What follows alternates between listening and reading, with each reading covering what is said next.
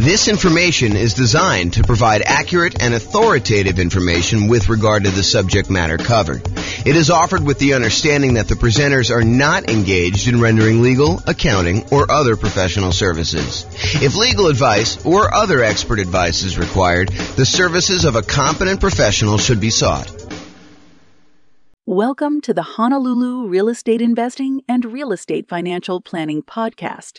Learn all about investing in real estate in Honolulu, Hawaii, with a combination of real estate financial planning and modeling with numbers specific to Honolulu, plus syndicated, more generalized recordings of live and pre-recorded real estate investing classes, not all of them specific to Honolulu. Be sure to stay tuned after the podcast for a message from our sponsors.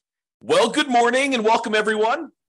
I am your host, James Orr, and today we have a pretty exciting class. I think this is a very practical class. This is the class where you find out my best tips for getting mortgage quotes from lenders. When you're about to go get a mortgage on a property, I think it's prudent to call around and get quotes from a couple different lenders because they do vary. The cost to get the loan vary.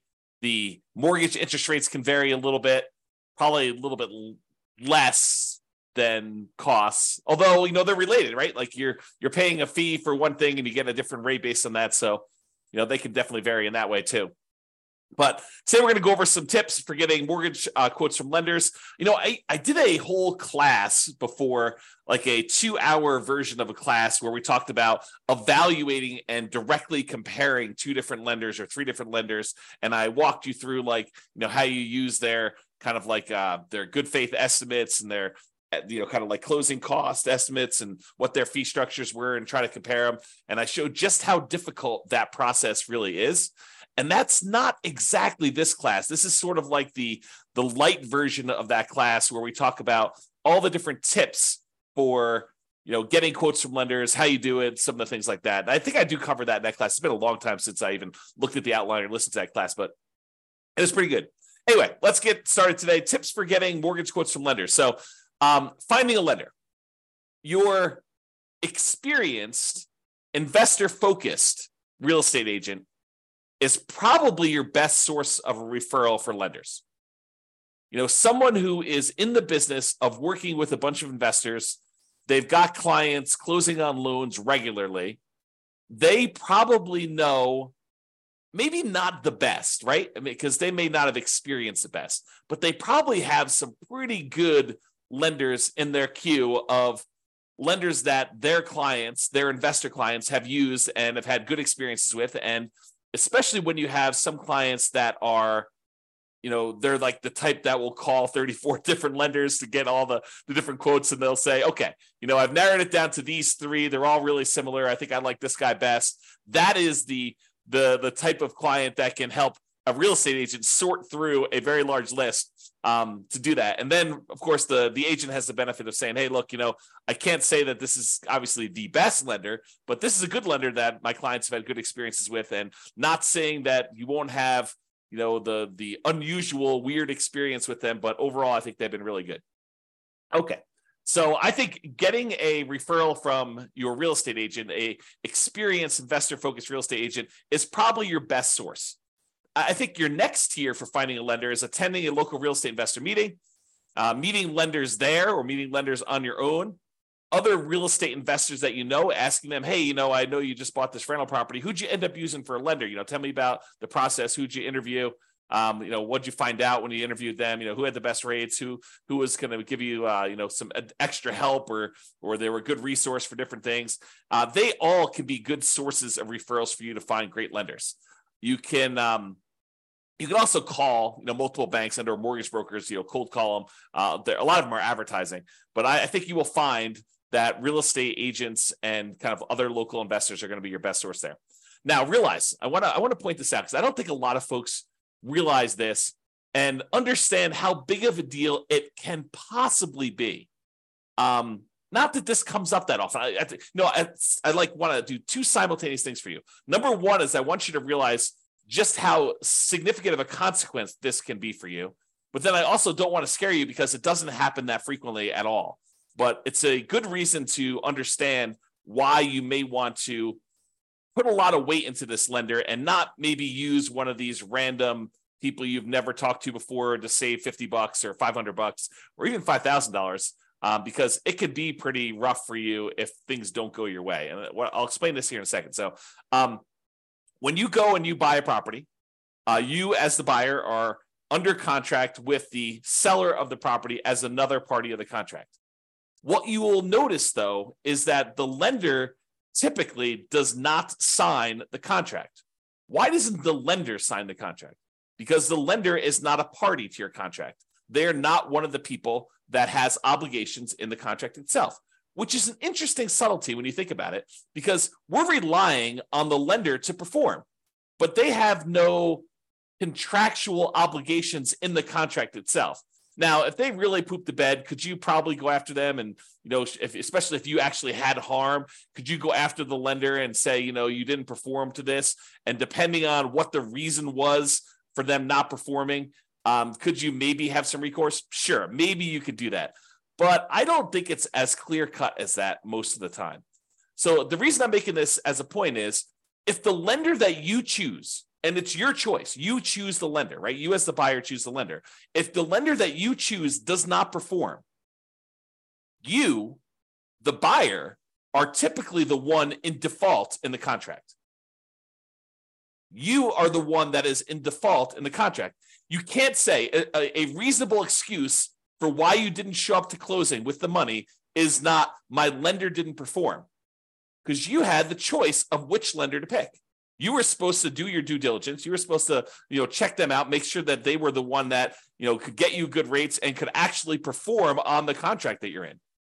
You can't use the lender as an excuse for you not showing up with money. And if you put up a large earnest money deposit on your contract, you could be at risk of losing the contract. And most of the time, and in a normal market, you're working with a seller and the seller really wants to sell and they really want to sell to you because, they had the property on the market for 180 days before you came along and you made an offer and you guys came to an agreement and you've already gotten through the inspection and you've kind of negotiated all the stuff you needed to negotiate. And they feel like, hey, look, I just really want this thing to close. I don't want to go through all this again and have to start over. That would be another 180 days. And, maybe I'm going to get less for my property. And maybe, someone else coming in is going to want to inspect me harder. And, all this other stuff could come up. I don't want to deal with that. I really want this buyer to close. If you and your lender screw up and the lender you pick doesn't show up with money for whatever reason, there could be lots of reasons for them to do that, but if they don't show up with money, your seller may decide, hey, look, how quickly could you get it done with another lender? And they say, okay, we'll extend for 7 days or 10 days or 14 days, however long it takes you to get your other lender and have them do a rush to get everything they need to do in order to close. However, the seller is not required to do that. Seller is not required to do that. And imagine a different market where the seller had 20 offers, you outbid everyone else, and maybe the day after they accepted your contract, someone else calls them and says, hey, sorry, I just noticed the property. I really, really want it. What was the winning offer? Your agent or the seller tells the new buyer, the 21st buyer that came along, what the winning offer was. And that particular seller's like, oh, had I only known, you would have offered me $5,000 more than this other guy. Well, if this one falls out, then, you could definitely have it for $5,000 more. And the guy's like, that would be great because this is my perfect property. How willing do you think the seller is in that particular case for them to give you an extra 10 or 14 days if your lender doesn't perform? I think it's less likely. And then you're out your earnest money because it's not like the earnest money, you get that back if you didn't perform, all the way up to closing. A lot of times your deadlines, all your deadlines for making sure your lender is in place and you've approved your financing, that's usually not the day of closing. That's usually a couple of days before. And it may vary a little bit market to market, depending on what is customary in your market. But in a lot of markets, it is like your deadlines, your last deadline to object on something are a few days before closing because the seller is wanting to make decisions based on you moving forward. They need to know that, hey, look, you're good. I'm ready to go. I'm showing up at closing and everything's good to go there. So realizing that using a random lender gives you a random chance of closing. That may be that they'll perform, but they may not perform. And remember, the lender is not typically a party to the contract. You as the buyer are, and you choose the lender. If the lender doesn't perform, you are in default as the buyer, not the lender. Okay. Now we have that entire separate class I mentioned on evaluating mortgages and comparing lenders. So I'm going to put a link up to that here in the show notes, or in the kind of like panel for coaching clients, stuff like that. All right. So let's talk about some tips for calling lenders. A few days ago, I covered the loan comparison worksheet. I showed a little picture of it on here, but this is a good little tool if you're going to call up your lender just to kind of, see what the different rates are. You can write them down just to kind of keep track, or you can write it down on a piece of paper. It doesn't really matter, but this is a good tool for you to be able to see what the rates are, what the costs were, what the PMI rate was, if you're doing a, less than 20% down loan, and then you can see what the payment would be for that. And you can kind of compare. So it's a good tool for doing that. So if you're going to call multiple lenders, and not every one of my clients would call multiple lenders, right? Sometimes it's a lender that they've used before, and they're like, look, they have all my stuff. I know they can get it done. A whole bunch of other clients of James's have used this, or, whatever. They know that they're going with the same one. They're not going to call 2 or 3 or 4 or 5 different lenders to do this. But I do think that there is a percentage of clients that do call 2 or 3 lenders just to kind of get a feel for what quotes are with the different lenders to try to find them. So if you're going to do that, you're going to call lenders and try to compare quotes, ask for the rates, and do that on the same day. You cannot do a valid comparison if you call one lender on Monday, one on Tuesday, and one on Wednesday. It's not the same. Rates change every day. So you can't compare Monday's rates to Tuesday's rates, or Tuesday's rates to Wednesday's rates. And I happen to see someone who is on the webinar right now who had a very interesting experience like this, where we were in the election period and they were looking at a property and they were pretty comfortable in the rates that they were getting. And then they called their lender on the next day, and there was a lot of chaos going on in the marketplace, a lot of uncertainty, and the rates had changed a lot. So imagine you had called one lender on one day and you called another lender on another day, and those rates were vastly different, not necessarily because the lender was more expensive. In fact, the one that had the higher rate may have been the cheaper lender, but because the rates themselves had changed. They can change a lot day to day. So you have to call them all on the same day of doing that. Okay. Now, when you call the lender, a lot of lenders, not all of them, but a lot of lenders are going to want to pull your credit score. They're going to want to tell you, look, in order for me to give you a valid rate, I'm going to need to know your credit score. And that is true. It is true that in order for them to give you a valid quote and estimate cost and everything like that, they're going to need to have your credit score to do that when you finally do the loan. But when you're calling around to 1, 2, or 3 or 4 lenders, you don't necessarily want all of them paying your credit report all at the same time. And so for that reason, what I would recommend you do is, tell them, look, either have the first one do it so you know your credit score, or use one of these services where you can estimate and hey, look, my credit score is 785. So why don't you just give me quotes for stuff above 760? Say it's 760 or better, or use 760. And I'm pretty sure that I'm going to be above 760. And so you can just kind of get a comparison of everybody at a rate. So either you tell them, kind of what you estimate your score to be, and say, look, if I decide to go with you, we'll verify my credit score then. Right now, I just really want to get a feel for how your rates and fees are. And then if I decide to go with you, then we'll do that. So I'm telling everybody my credit score is 760. Let's go ahead and get rates at those. Then they'll pull rates at 760, and they will figure out what the current rates are and current costs are for someone who has a 760 credit score. In general, I only let the lender who is going to actually do my loan pull my credit, partially because I lock my credit down. I don't want to have it open at this period of time either. Okay. So only the one that you choose. If you don't know your credit score, have your first one pull your credit if you want to do it that way. And then maybe you have it pinged twice, which isn't going to be that big of a deal. The credit reporting companies, they understand when you're shopping for things, sometimes you'll have more than one soft pull on your credit for that. Okay. So tell the others that you're calling when you're doing the comparison what your score is. And if you decide to use them, you'll have it pulled then. Then ask questions that are important to you. And I'll give you some ideas of questions on the next couple slides of things that you may want to ask. Now, I want to warn you. You really don't want to go and interrogate your lender. You don't want to go and say, tie him to a chair, put the little bag over their head and waterboard them and say, answer these questions, answer all of them right now. And you don't want to do that. You really want to ask the most important questions that you have for your lender and to get the information you need to be able to make a good comparison. And I think what tends to happen is we tend to ask more questions to the lender that we are likely to choose. If you get quotes from the lender and the rates are like much higher than everyone else, you can ask like 1 or 2 or 3 qualifying questions, but you're really just sort of almost being polite at that point. Really what you want is the one that you are going to pick. That's the one you're sort of verifying all the different stuff with to kind of move forward.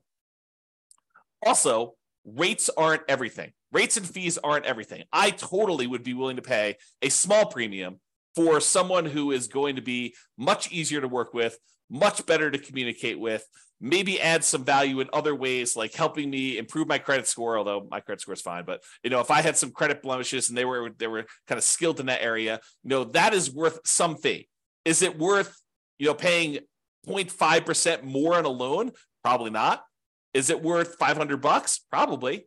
Is it worth $1,000? Probably. $2,000? Yeah, maybe. I think depending on what it is, sure. But I think you need to find like where your comfort level is and what you're willing to pay for. You're not just paying and trying to minimize everything. You're not trying to save and squeeze every little last penny out of the deal. I think that's a penny wise, pound foolish approach to doing this business.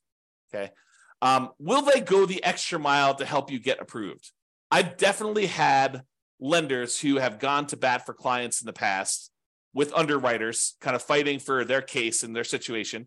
I've also had lenders in the past where we've had some really unusual, wacky things going on with appraisals where they have eaten appraisal costs, some very expensive appraisal costs in some cases, because they wanted that client as a repeat client long-term because they know that they were going to buy a lot of properties. Okay. So just realize that it's not always about minimizing price.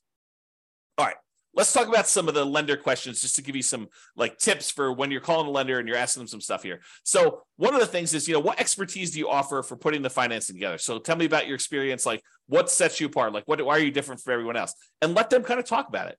Let them kind of sell you on why they should do business with you. And then maybe ask them, do you know specifically about financing programs for nomads? I think that most lenders are not going to know what the nomad strategy is. So you may need to educate them. But if they tell you it can't be done, that may not be your lender because it definitely can be done. So you may want to ask them, say, look, here's my plan. This is my strategy. This is what I'm thinking about doing. I'm going to buy a property as an owner occupant. I'm going to move into the property. I want to put, 3.5% down and buy a duplex, triplex, or fourplex if I can. Or if I buy an owner occupant property, maybe I'll put, 5% down or 3% down for the conventional loan. Or if you're, a veteran, you do 0% down, or you're going to buy a rural property, you do 0% down.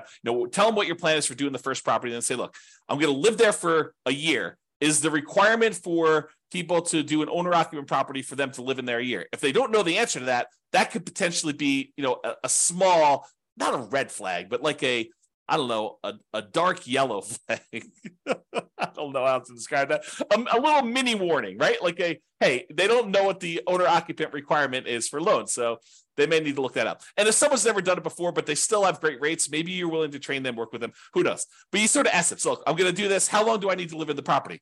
You have to live in the property for a year. Okay, great. So after a year, can I take that property, convert it to a rental, buy the next property as an owner-occupant, put 5% down conventional on that one, use the rent that I'm getting on the property that I'm moving out to help me qualify for the loan, and buy the next property and repeat this process and have them explain to you how the loans work and whether or not you can do that strategy. Get all of your questions about whether they can do the nomad strategy and how it works and how they think about it from them. They are the ones that are going to be your partner. I'm using partner in quotes because they're going to be providing you 95% of the value of the property. They're going to loan you that money, usually for 30 years at a fixed rate interest rate. And usually the interest rate's pretty low in comparison to just things in general. So, they're going to be partnering with you to loan you, in some cases, millions of dollars. You're going to go do $10,000, $500,000 properties. They're probably loaning you $5 million. So pretty serious. So just ask them about, financing programs for nomads, ask them to get some clarity on like how that works, what the kind of hangups would be, maybe even if you know that you're going to use them, don't do this with the people that you're not going to use. But if you're going to use them, they say, hey, let's walk through my situation and let's see what it would look like a year from now when I go and convert this property to a rental. Let's see if I'll be able to qualify. What's my debt to income ratio look like if I hypothetically bought this property and then a year from now I'm getting this amount of rent? Will I be able to qualify for the next one? What do I need to do? How do I need to change things? That's what I'm talking about adding more value than just price, right? Am I willing to pay $500 for someone who's going to help me plan out my whole strategy and make sure that I can do it and be on my side and help me optimize and say, look, we're going to need to improve your credit score over the next year. You can do this one fine, but we really want to improve that. Here are the things we need to do. And this is what we need to do for the next loan. And, if you can't get this much in rent for this property, we're going to run into some problems. So they'll help you with stuff like that. And then ask them, what are the current rates for owner occupant loans? If you're going to do a nomad or house hacking strategy or something like that. If you're not going to do owner occupant, house hacking, nomad type strategy as an investor, ask them for investor loan rates. What is the rate for 20% down? What's the par rate? No points. And what is it for, someone with a 720 credit score, 725 credit score, 760 credit score? Okay. What's the difference between 20% down and 25% down today? Get ideas from that. Okay. What are the current rates? And then how many loans can I get as an investor in my own name? And then if you are married and you're thinking about doing more than 10 or whatever the current loan limit is, ask them about loan planning for me and my spouse doing different ones. What if I do one and my spouse does one, then I do one and my spouse does one. And, do we have to have separate tax returns? And, it's not unreasonable if they don't know the answer to say, can you check with the underwriter that you guys use and get back to me? I don't think that's unreasonable at all. You're not doing that for a lender you're not going to use. You're not going to do this as your first pass, but when you start digging deep and you're talking to a lender, asking those questions, I think, become important. Okay. What type of documentation will I need to process the loan? Especially important if you're a self-employed person, because I think that varies a little bit more, but you want to find out from them what type of documentation will you need. Did you have any unusual situation happen to you? Did you just change jobs? Did you just get a promotion? Did you switch companies? Did you have a long period of unemployment? Stuff that could be a factor for you, ask about those things. Okay. I think yesterday or the day before we talked about the common things that lenders will ask for when you go to get a loan, but use that list and verify. What type of down payment will I need to buy a property? If you don't know the answer to these things, if you haven't watched all the financing classes, ask them questions about can I do a nothing down loan program? Do you have down payment assistance programs I could use for buying my first property or second property?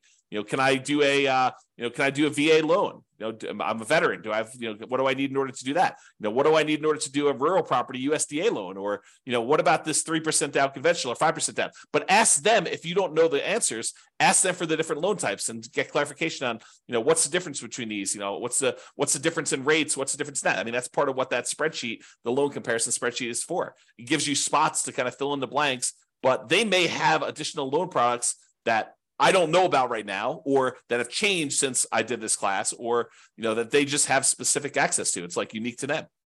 Okay. So what about fees and team? So about fees, how do I pay you for your service?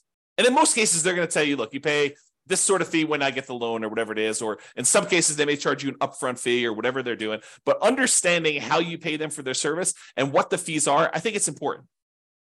Is there a fee on loans that are closed? I think that's a common way that they get paid. And what is the fee? Is there a fee? It's not written down here, but is there a fee if I don't close? What if I get to the point, we go through, we get an appraisal done, and maybe this particular lender does not have you provide a credit card to pay for the appraisal up front. Maybe they actually pay for the appraisal and they just charge it as a line item on closing. Some lenders do it that way. Most lenders, especially most independent mortgage brokers, will ask you to put your credit card in and pay the appraiser directly. Although maybe that varies a little bit market to market. That's something I don't know. But I think that some mortgage brokers, especially around here, will have you pay for the appraisal with a credit card outside that. A lot of the credit unions, for some reason, they don't charge you for the appraisal up front. They'll just charge you at closing. And one of the weird things about some of the credit unions around here is if for some reason you end up not closing on that loan, a lot of times they'll eat the appraisal. They won't charge you for it.